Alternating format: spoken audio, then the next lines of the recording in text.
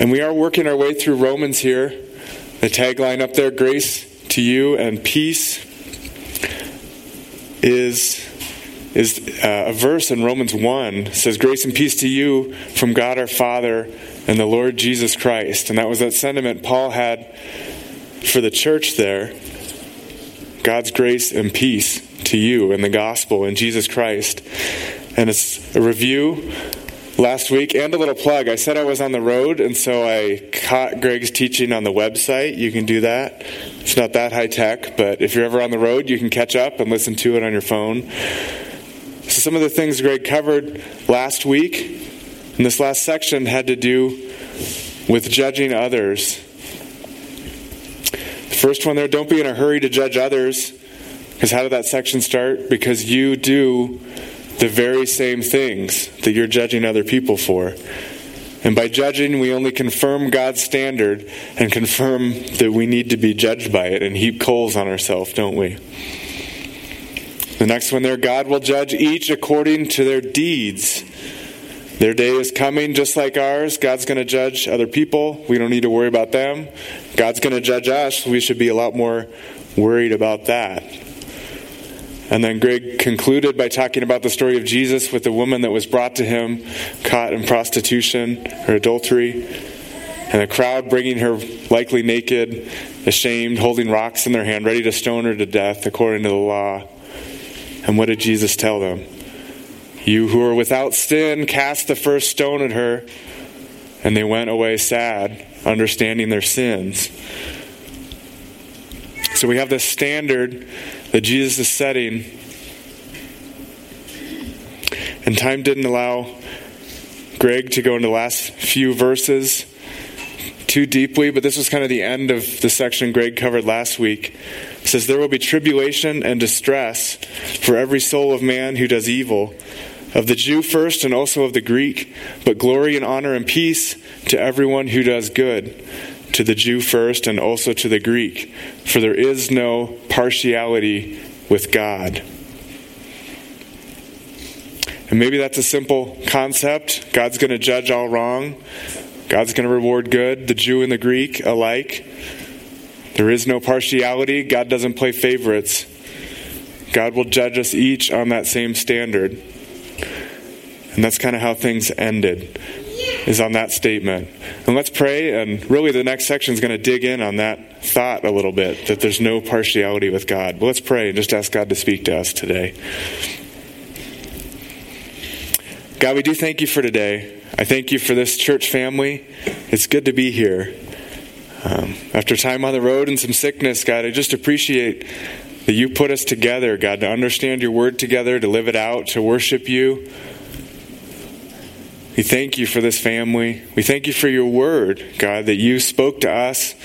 You gave it to us to understand you, to understand how to live, to understand how to respond to you. God, we pray you'd help us understand your gospel, understand your love, understand your judgment, all those things that they work together this morning, and help it shape how we respond to you and how we share your gospel with others. In Jesus' name, amen. All right, so this statement, for there is no partiality with God. Again, in one sense, it's kind of an easy statement. But I was thinking about it. If I got a megaphone and went down the street in our neighborhood, there's that cool tin can ice cream restaurant down there. On a nice July day, like on a Friday, it's got a mile like all the way up to our building or something. Not quite. It's like, I think you can stand in that line for an hour, and it's busy. And if I got there and stood up on the sidewalk and had a megaphone and said, there's no partiality with God. He's going to judge us all the same based on his standards, and it's completely fair, and it's completely right. And if you don't respond to the gospel, you're going to hell. Do you think I'd get cheering as if I just scored a touchdown in a Bronco game? I don't suppose I would. Maybe you'd be in line there and be like, yeah, it's good. But I don't think I would be. Why is that? Well, there's some opposition to that. And I think if I if I started saying this, people might start yelling back at me, start yelling back things that they're thinking about this verse, thinking if really it's fair for the whole world to be judged on the gospel. I've talked to people about the gospel before, just gone door to door or on college campuses or with friends and shared the judgment of God and the good news of God. And some of these things on the screen there are things I've heard before. I might hear a lot of things if I said that. I might hear insults that I'm small-minded or closed-minded or it's only one way or some worse things than that. But here are some things I was thinking about I might hear in that. What about those who have never heard of Jesus? Have you heard that question before? Have you thought about that question before? What about that next one? Don't the Americans who have churches everywhere, don't the Jews, don't they have a special advantage that some people in the world might not have? Or that third one, what about the 1040 window, which is, boy, I'm not much of a geographer. Is that longitude? I want to say. I don't know. But that's kind of the whole stretch of Asia there that is very non-Christian. In that 1040 window, almost 5 billion people live in it, kind of that big swath across Asia, and almost 2/3 of them have not heard the gospel in a way that they could respond to it. So we look at those things and go, how could this be? It's not fair. God can't just go judge the world for their sin. There must be multiple ways to get to heaven. There has to be truth in those other religions, in that 1040 window, and whatever they're believing too. There has to be truth if they're Muslim or Buddhist or Hindu or atheist, because that's the chance they got. How can God hold them to the gospel? How can God hold them to the 10 Commandments if they haven't heard it, if they can't respond? How about this one? Maybe you've heard this. Don't our family or our spiritual or cultural influences shape our opportunity to accept the gospel? Even within America, I think we have a church or 6 in every suburb in America. Maybe not. Maybe there's a little more in the Bible Belt than other places. But if we grow up in certain areas, if you grow up in the Bible Belt and they taught you the Bible at home and they taught you the Bible in the school and kept it there and you went to church, don't you have a far better opportunity to respond to the gospel than someone that didn't? And someone that grew up in a home where they said, we're believing in something else, that's kind of not true. We're going to hold on to whatever, science or something else. And if that shaped our worldview, do we get a real opportunity to respond? And is it fair?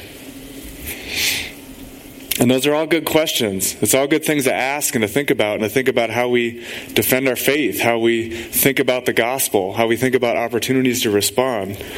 And I see that last verse last week, there is no partiality with God.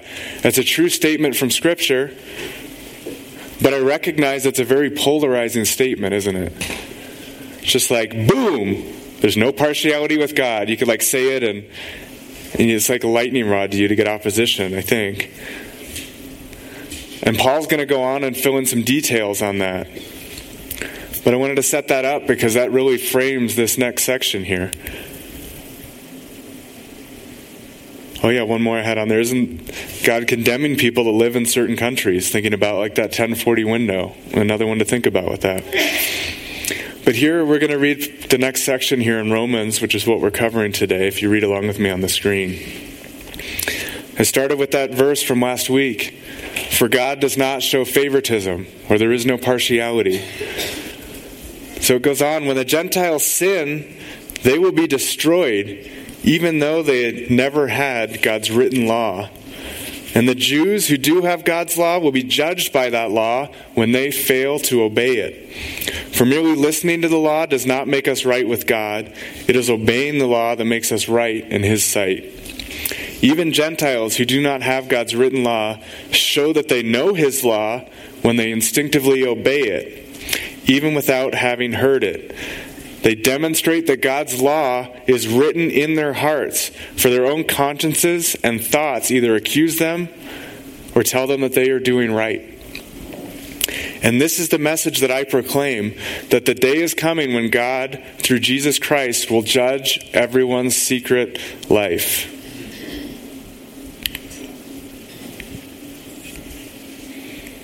Well, if we're asking how can God judge those who've never heard, and how can it be fair, and we're already a little perturbed by that sentence, that next verse here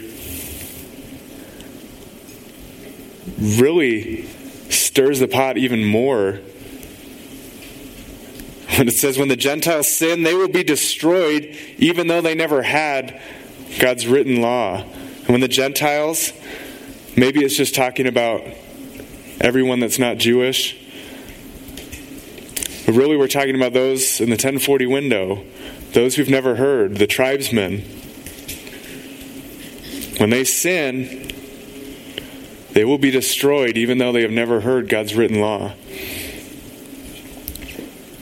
And that's like a second polarizing thing. Boom! Now I could get more opposition talking about that, couldn't I? God, how are you being fair? They haven't heard. How can you destroy them? How do they know they have sin if they haven't heard the gospel, if they haven't heard the law, your standard? They haven't heard. And the next couple of verses address this topic a little bit and start to dig in and go, how does God address this? How do we look at the gospel in those terms? It says, even Gentiles who do not have God's written law show that they know his law. I know we're repeating this, but just understanding it. How do they show that they know his law? Because they instinctively obey it, even without having heard it. They demonstrate that God's law is written in their hearts, for their own conscience and their thoughts accuse them or let them know that they're doing right. And so as we look at this again, a Gentile who does not have written law. Again, most of the world is a Gentile and strictly non-Jewish. But I think if we look at this and read it today and try to understand how does this apply, really, I think rather than separating out races in the context, we're talking about those who have heard and received and understand the law of Moses, specifically the 10 Commandments as a standard that's to be obeyed and will judge us on how we act in God's sight. And that specific 10 Commandments that God made a point to hand to Moses on Mount Sinai, deliver to the people of Israel, record in the Torah, and pass on. But I think it's accurate to say anyone who has not received this is who we're talking about. Anyone who does not know it.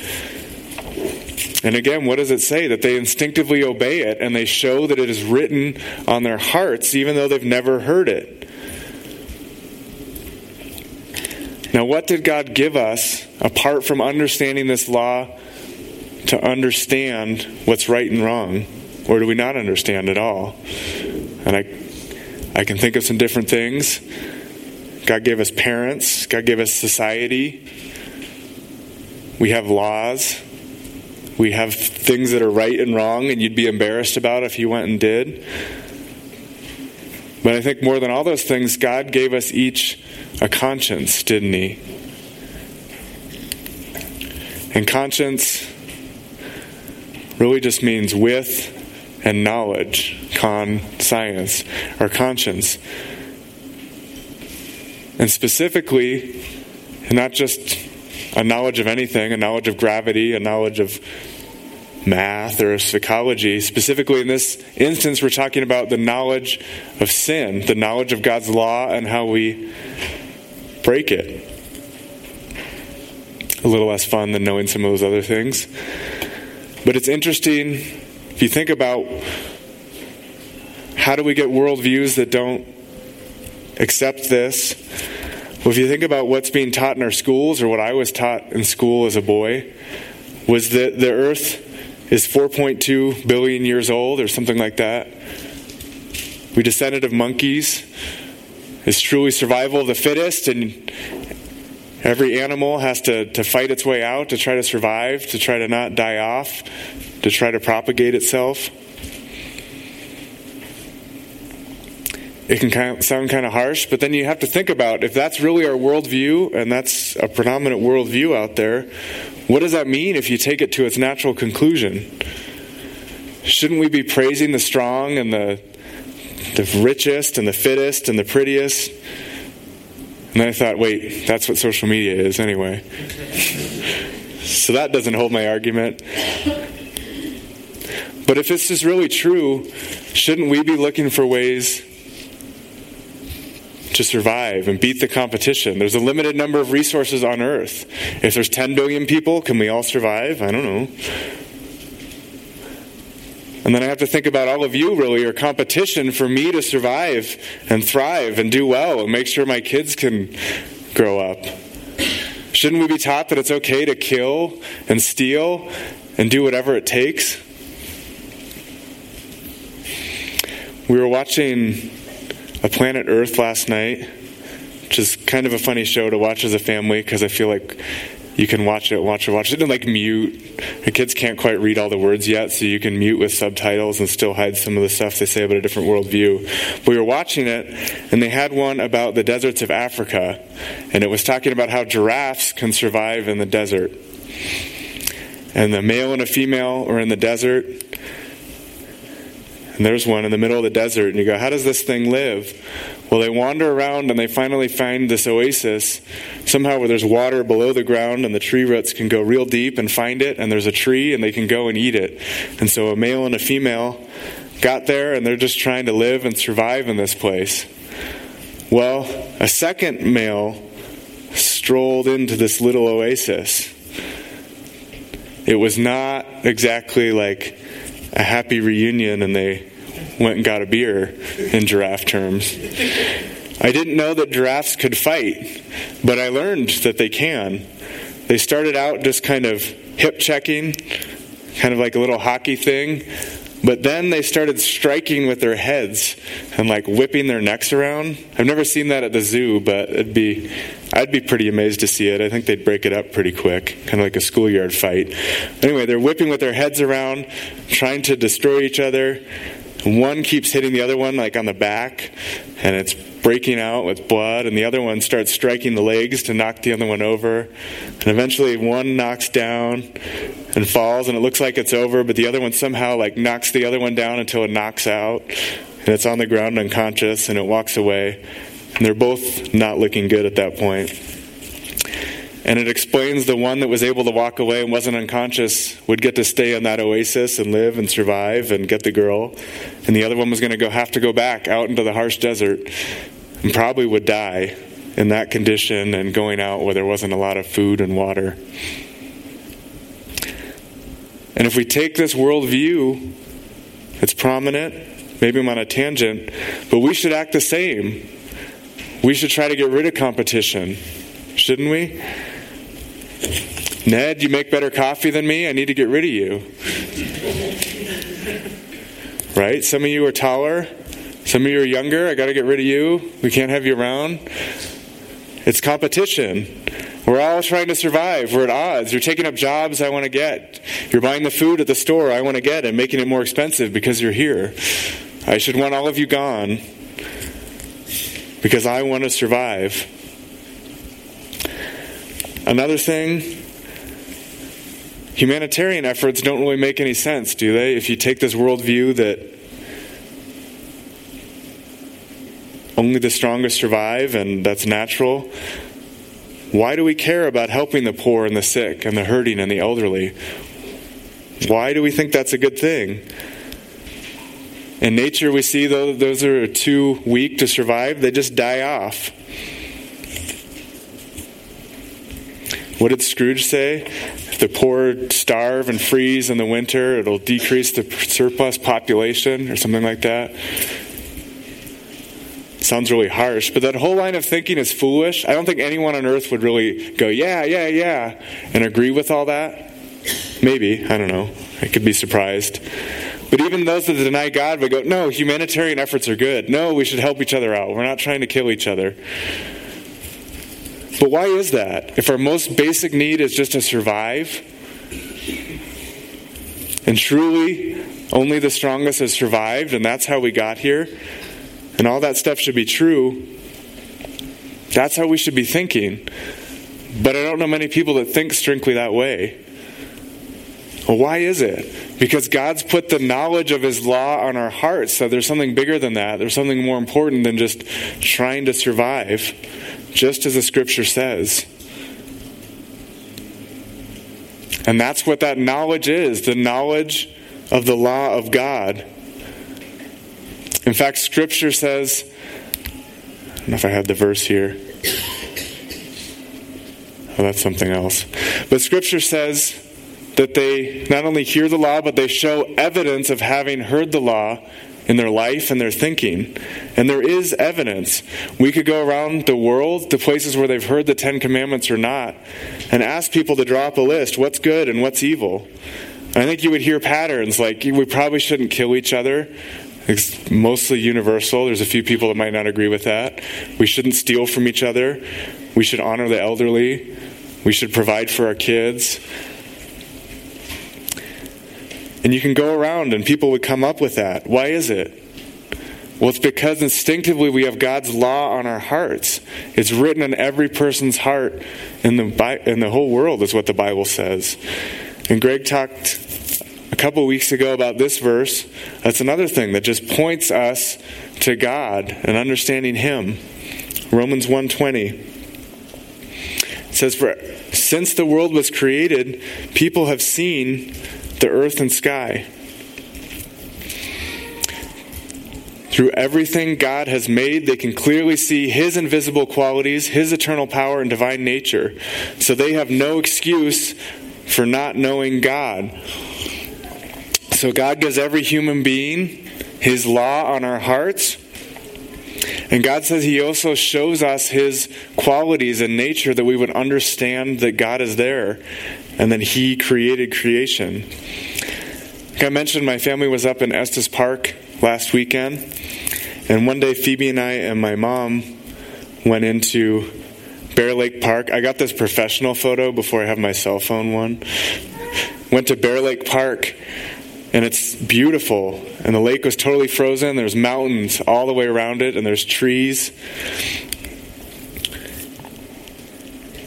And it's frozen so you can just walk across it, which is a lot of fun. It's just kind of trippy.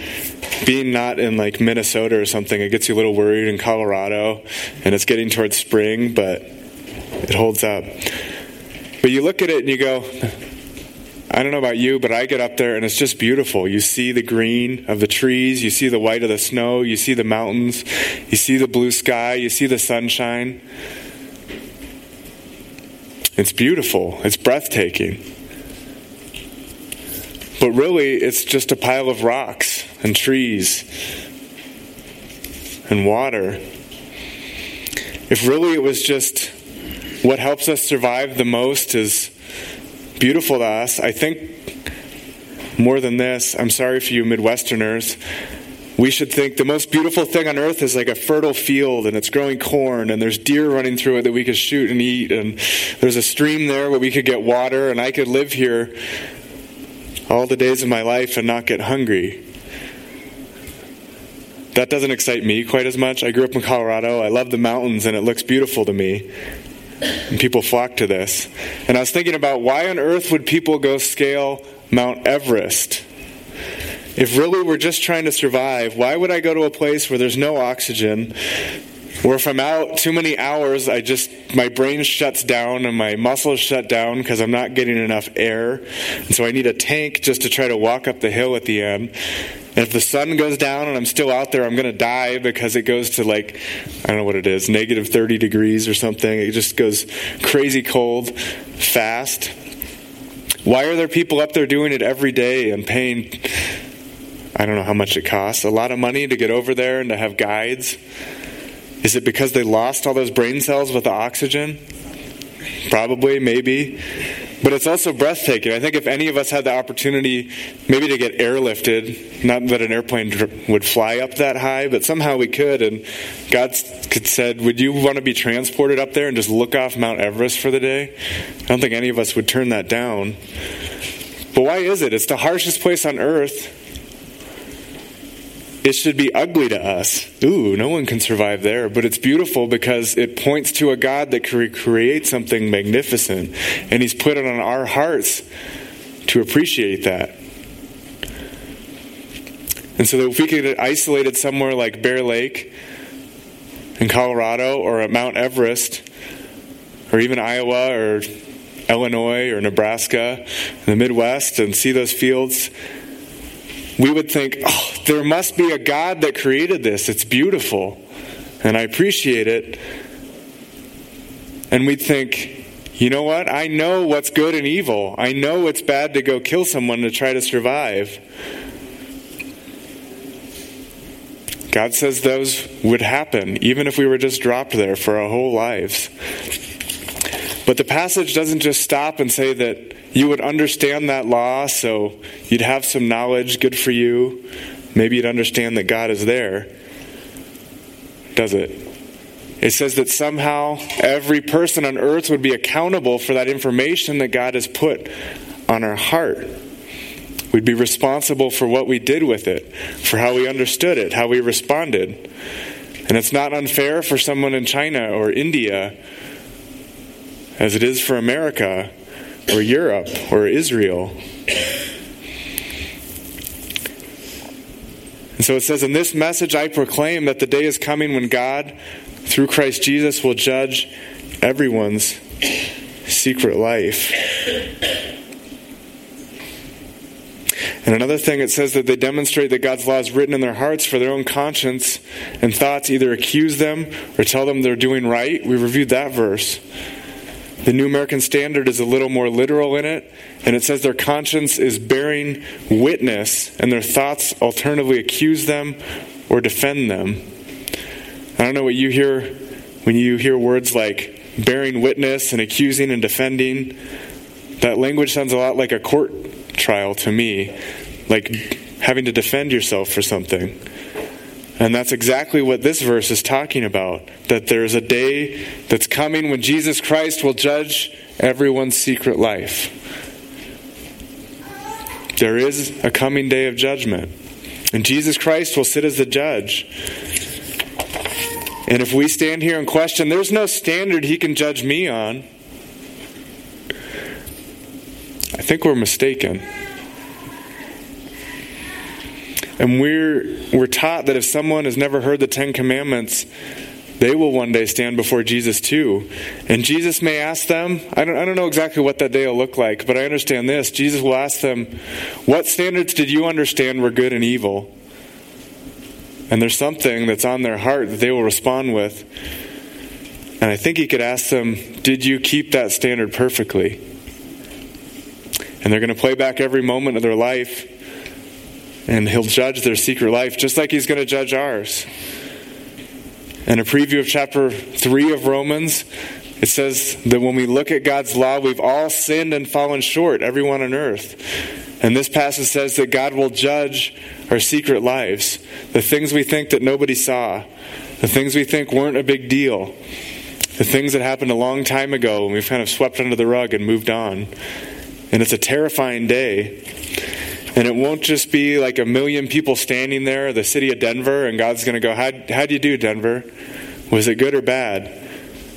It's just going to be one of us at a time, reviewing our life, reviewing the things we did, the things we responded to. When I was a boy, I was over at a friend's house for the night. I think there was a few of us over there. And we waited until late at night, and we snuck over to this girl's house in the neighborhood. So we knew her family was out of town on a vacation. And there's a reason we went to her house is we knew that she had a hot tub and a trampoline in the backyard. So we thought it was a good idea to sneak over there at 1 or 2 in the morning and go get in the hot tub and jump on the trampoline. And I don't remember the exact age, but I want to say we were probably 11 to 13 somewhere. Thinking of how to care for those things wasn't our first idea, so we'd somehow taken the cover off the hot tub and thrown it aside and pulled things off the trampoline because we thought we were being funny, and pulled pads off and different things and had a good time. And we snuck back to our friend's house, and we didn't get caught. We thought we got away with it, so we went back to playing Nintendo, having a normal sleepover night and doing whatever we did, eating candy. We got away with it. It was a fun time. Well, a few days later, this girl's parents and their family got back from vacation, and between the sprinklers and the animals and whatever else, parts of the trampoline and the hot tub had been ruined out in the lawn for a few days. And so her parents started calling around the neighborhood. There's not that many kids that are in her age bracket that probably would know her and gone over there. And so one day, I think I'm just sitting at the kitchen table eating breakfast, and my mother asked me, "Were you over at her house? And did you have anything to do with all this stuff getting broken?" And I had an answer, "Well, yes, but you don't understand. There was 3 or 4 of us, and we're over here, and really it was his idea, and I just went along with it, and this guy, he's the one that pulled it off." And I don't know if you've been in trouble with your mother, but saying there was other kids there doesn't go very far in the courtroom of your parents, does it? So what proceeded to happen was, quiet, I don't care about the other kids. You did it, and you're going to go fix it, and you're going to pay for it. And so over the summers, I would do lawn mowing and earn money that way, and somehow they worked out a dollar amount that I had to pay back as retribution and go over and try to repair things as I could. And I was grounded for a good bit of time and wasn't back at that friend's house for a while. But it didn't matter that those other boys were there too. I was in a lot of trouble for it, wasn't I? And when we stand before God on that day, it won't matter if all of Denver was doing the same thing. We can try to argue that, but God's going to say, "I gave you a standard. What did you do with that information, Brad?" And when God says he will judge our secrets, in this verse, it's not a sliding scale. It's not, at least I did better than the guy that's sitting in the jail downtown, or I knew somebody that did a little worse, or they stole more than I did, or they were meaner than I were, they used worse language than I did. It's all of our secrets laid bare being judged by God's law. And again, another aspect of this is not just finger wagging at those who don't know the 10 Commandments or know God's law. Verse 12 says, "And the Jews who do not have God's law will be judged by that law when they fail to obey it." Or the Jews who do have God's law. If we have the law of God, we will be judged by it. For merely listening to the law doesn't make us right with God, does it? It's acting on it. And we can say, okay, that only applies to the small percentage of the world that's Jewish, but God has given us the law. I'm going to basically guess that most of you in this room understand what the 10 Commandments are.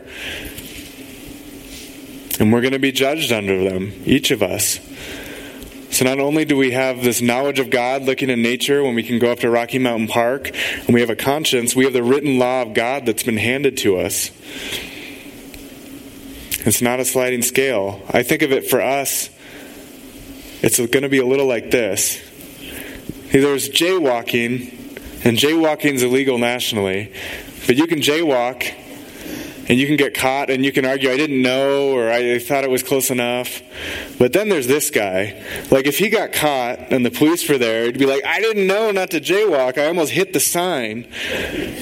I think this is what we're going to be like. God's going to be like, I gave you the 10 Commandments and wrote them on stone, and wrote them down in a book that was recorded all over the world, and you heard about.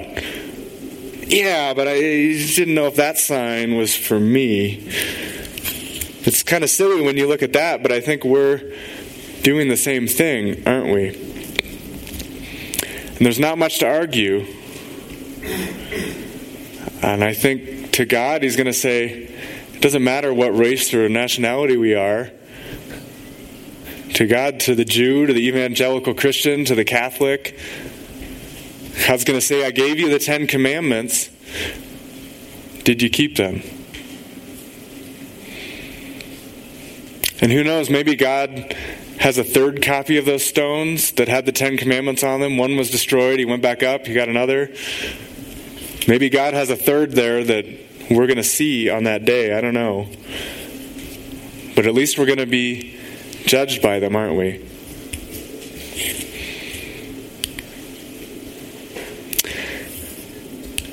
So that's when God says, to you who have the law, you will be judged under that law. And when he talks about the Jew and what they were trusting in, the next chapter or section goes specifically in a bunch of things the Jews were trusting in. We're going to put some of that off. But as we read today, sitting in church on a Sunday morning, I think some of the things the Jews were trusting in to save them are some of the things many of us trust in the same way. God, didn't I sit in church all those Sundays and it was long? Didn't I tithe? Didn't I go to those midweek meeting things? And when we trust in those things, we're doing the same things. And that's the same sort of activities Paul will address in Romans 2. Even the self-righteous people that try to check all the boxes are still judged by the 10 Commandments and will not go to heaven for those activities, will they? So sorry if you came today to check a box to do good deeds. It's not going to help any of us other than to understand God's Word. And so those questions I brought up at the start, we question God's fairness and partiality. And we can question, God, are you fair to the whole world? Don't we? Does everyone have the same chance? Did everyone hear? But in the end, it's really a non sequitur for us, isn't it? The question's not, are they hearing or not, and do they understand the 10 Commandments somewhere in the 1040 window? The question is, Brad, do you understand the 10 Commandments? Do each of you understand the 10 Commandments?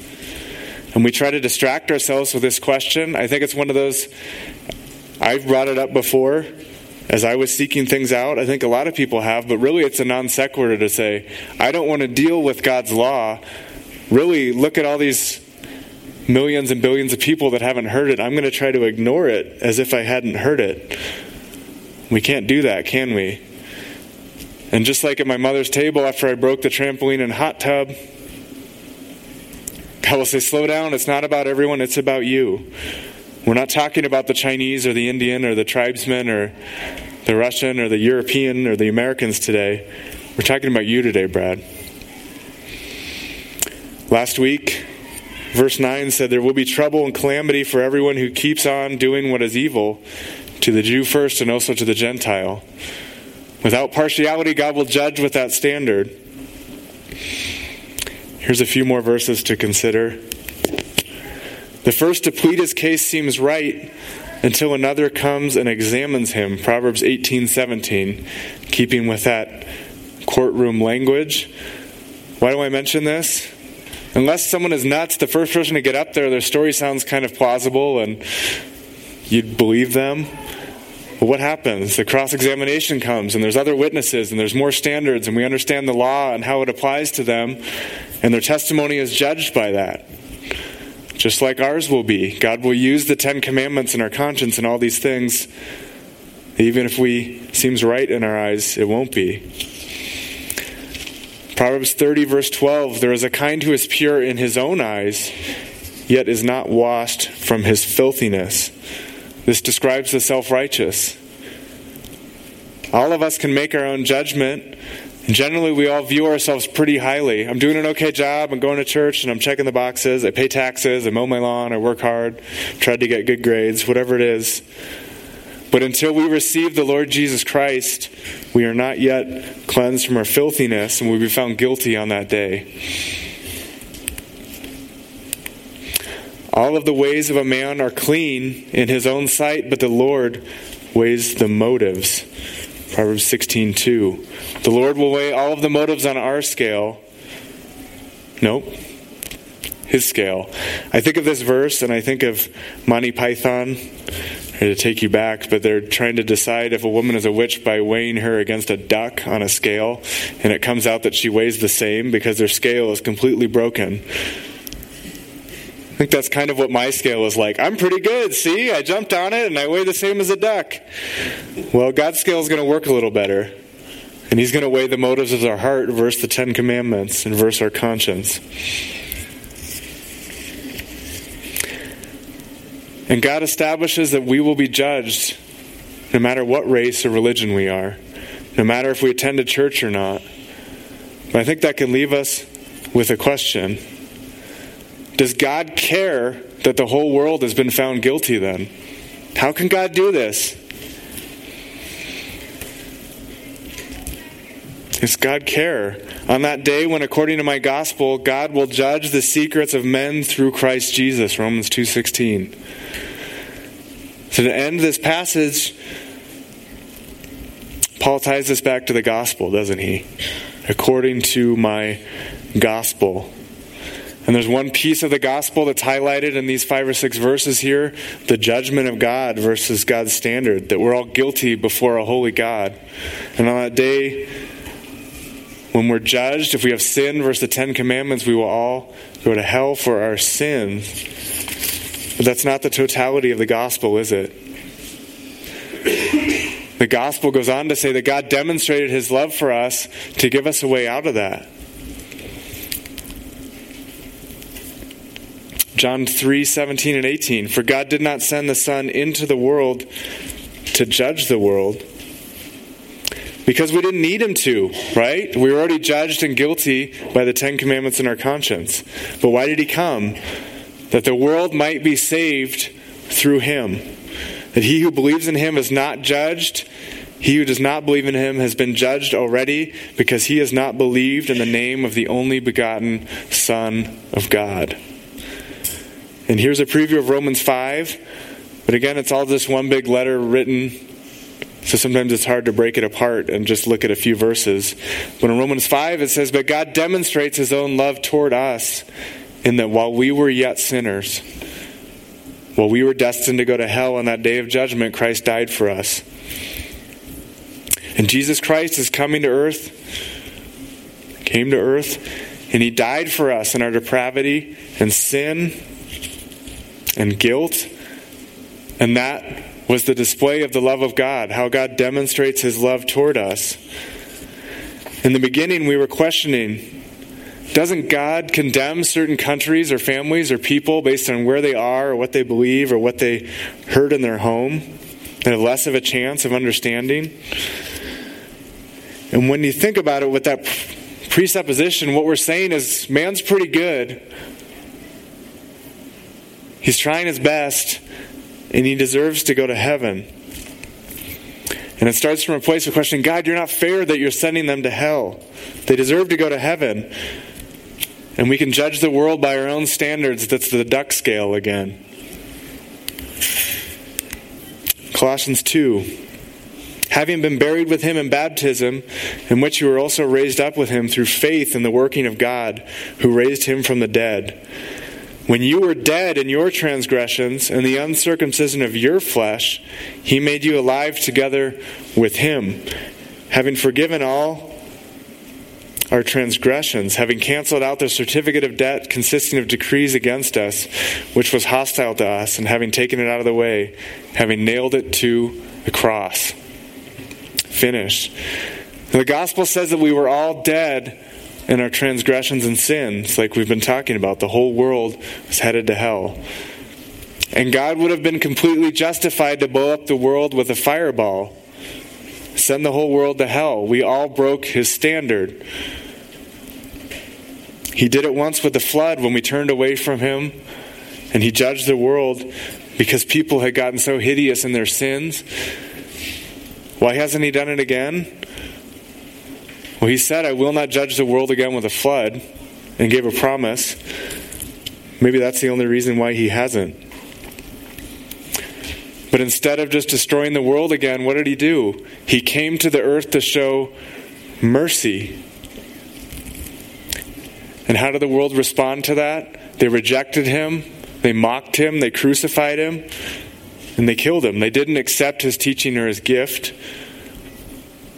And yet he died and conquered death and sent a small band of his followers after he raised from the dead out into the world to give this message of salvation. The very message of the gospel to a condemned world headed to hell. And they could receive that gift of eternal life. That by believing upon the Lord Jesus Christ, they could be pardoned on that day of judgment. They could be clean. And they could hear God say, well done, good and faithful servant. instead of hearing their life or eternal judgment on that day from God the judge. And so when we say, God, don't you care about the Indian or the Chinese? What we're really saying is, man is generally good and God's a meanie who's sending people to hell who should be going to heaven. God's unfair. But when I think we understand in heaven what Christ paid for that, we're going to say, God, you cared so much. You demonstrated your love. We didn't deserve you coming to earth. I was praying about it this week, thinking really our sin is like a terminal sin affecting us. I was thinking about this epidemic. Does anyone know what these are? These are called iron lungs. This is from the 50s when polio outbreaks were happening. And when polio happened, it's a horrible disease where you would just start to get paralyzed until less and less moved. And eventually you would become paralyzed to the point where your lungs would paralyze and you'd stop breathing. And people were just dying in droves. These iron lungs existed because it was like this breathing machine that would do all this pressurization stuff to try to keep you breathing if that was going on. But it was spiking in that point where people were getting it in droves. In the U.S. alone, I think there was like over 3,000 deaths a year going on in the 50s. And they were scrambling, figuring out, how do we cure this? It's just spreading everywhere. And this doctor came along that found a cure for it, Jonas Salk. And it took him some time to figure it out, and there was some trial and error, and him and his team were trying a cure that actually paralyzed people more, and it took them a while to refine it till they could get a vaccine out that would actually get to people and solve it. But by the mid-50s, they'd figure out, I think we've got it down, and they started to produce it. They started to get it out to people. They started to go to the schools and give it to kids and get people vaccinated. And by the mid-60s, the disease was largely under control in the U.S. that it was just way down how many people were getting it because they got vaccines out for it. And by the late 80s, I think it was when he died, there was still like 350,000 cases worldwide. There was places it was still going. There was countries that couldn't get their hands on it due to education or their finances or just other factors going on like that there was places that weren't getting it. And I was thinking about it going, would anyone ever question this man? He's passed on now in his 80s, but whatever anyone question him and think, well, you gave it to the Americans in California where you live first. Did you not care about people across the ocean? I don't think so. He was awarded with all kinds of awards. He got a Presidential Medal of Freedom. He was honored at the White House and with the president. Even though at the time of his death, people were still dying from this disease all over the world. Eventually, people took up the cause and invested a lot of money and got it out, so it was really more and more eradicated, kind of the ends of the earth type thing. But he was a hero, and he spent his life researching something that helped the world. Yet when Jesus Christ saw a world dying of their sins, and in Colossians 2, he described it as a world dead in its transgressions and sins, destined to go to hell. Dr. Salk did a good work, and he invested his career to research how to cure it. Jesus Christ came and paid the ultimate price of his life for the cure, to give a vaccine to our incurable disease of sin. And when we say, you don't care about the world, and there's countries you're just sending to hell, God, you don't care. We're spitting on what Christ paid for. God cares infinitely about the world. And God's rolling out the greatest redemption plan and the greatest redemption story could have ever been created. I have to mention John 3:16. For God so loved the world that he gave his only begotten Son, that whoever believes in him shall not perish, but have eternal life. God so loved the world, he loves all 6 billion people in the world immensely. And God cares for you, he cares for me, and he offers this vaccine for our sin problem. And so before we get up in arms and think, can someone in India have a chance to accept the gospel? God, you're a meanie. Understand that God has brought the gospel to your door and my door today. And we will be held accountable for how we responded to it. How we responded to the gift that Jesus paid his life to bring to us. Jew or Gentile, churchgoer or not, tither or not, we will be held responsible for that. It will come down to how we respond to this. Romans 10, verse 9. That if you declare with your mouth Jesus is Lord and believe in your heart that God raised him from the dead, you will be saved. It's like getting that vaccine, and there's a nurse standing by, and we understand how God has solved the sin problem. And if we reject it, it's like saying, yeah, we have that vaccine for polio here, but someone in a deep jungle can't get it.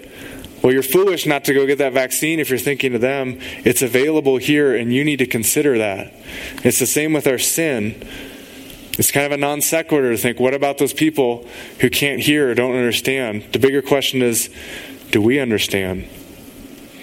And it's as simple as just saying, God, I understand that I will be judged unfavorably on that day, the day of your judgment. When looking at the 10 Commandments in my conscience, I thank you that you paid the ultimate price for my sins. That I could go to heaven that day and not be judged and go to hell for eternity. I want to accept that cure and that gift today. And that's all that's between you and a favorable outcome on that day. And I want you to just, if you've never prayed that, do it today. Consider that. It's the most important decision of your life, like getting that vaccine when the disease is spreading and rampant. Let's pray. God, we thank you for today. We thank you for your gospel. God, we thank you that you paid the ultimate price to bring it to us. God, that you loved us so much that you gave up your very life to bring redemption. God, help us have a true understanding that you love the world immensely. God, that you didn't come to condemn the world, but to bring life. God, that you brought a message of hope, a message of salvation. God, we deserve death when we look against your judgment. Help us each receive that gift you've offered. And God, help us hold in esteem your standard and your gift in our hearts, and as we defend your gospel and as we speak of it. God, help us have a true understanding of your gospel today. And help us honor you with our lives this week. In Jesus' name, amen.